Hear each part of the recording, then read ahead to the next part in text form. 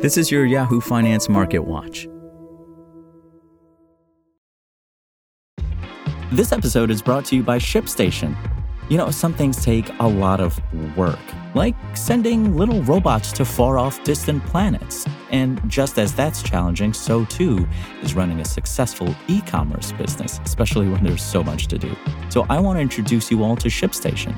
Now, I love using ShipStation because of its easy-to-use dashboard, which makes managing orders and printing labels a breeze and super smooth. Oh, and the customer service is just out of this world.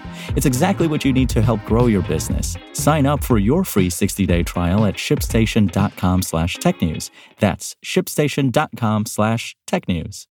U.S. stocks closed firmly in the green on Tuesday as a key inflation report showed prices largely holding steady ahead of the Federal Reserve's final 2023 policy meeting. The Dow Jones Industrial Average closed up about 0.5% or more than 150 points, its third highest close ever.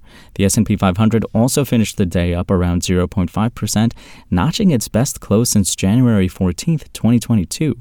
Contracts on the tech-heavy NASDAQ composite led the day up roughly 0.6% after all three major gauges closed Monday at their highest levels since early 2022. The Consumer Price Index, CPI, showed prices ticked up slightly at 0.1% over last month and 3.1% over the prior year in November. Investors are widely expecting a pause to rate hikes at the end of the central bank's two-day meeting, which starts Tuesday. But traders are easing back on their bets on a rate cut in March, according to CME FedWatch data.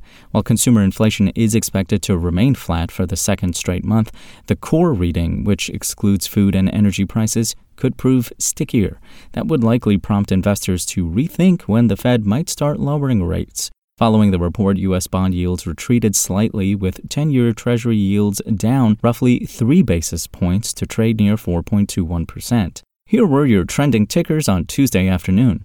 Oracle, the company, led the Yahoo Finance trending tickers page after the company's quarterly revenue came in lower than Wall Street had hoped. Strategists also highlighted concerns over Oracle's cloud revenue growth of 24%, falling short of previous guidance for a range of 29 to 30% growth.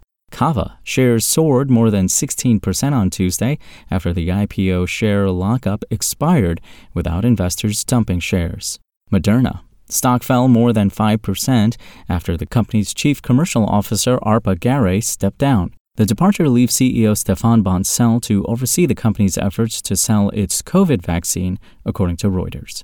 And crude oil. It cracked the trending tickers list on Tuesday as the price per barrel fell more than 4% to about $68 a barrel. Oil is now at its lowest levels in 5 months. That's all for today. My name is Imran Sheikh, and for the latest market updates, visit us at yahoofinance.com.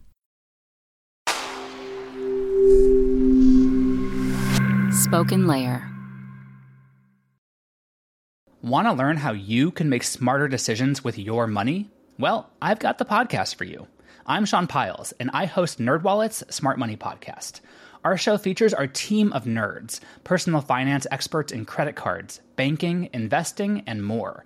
And they'll help you make the most of your money while cutting through the clutter and misinformation in today's world of personal finance.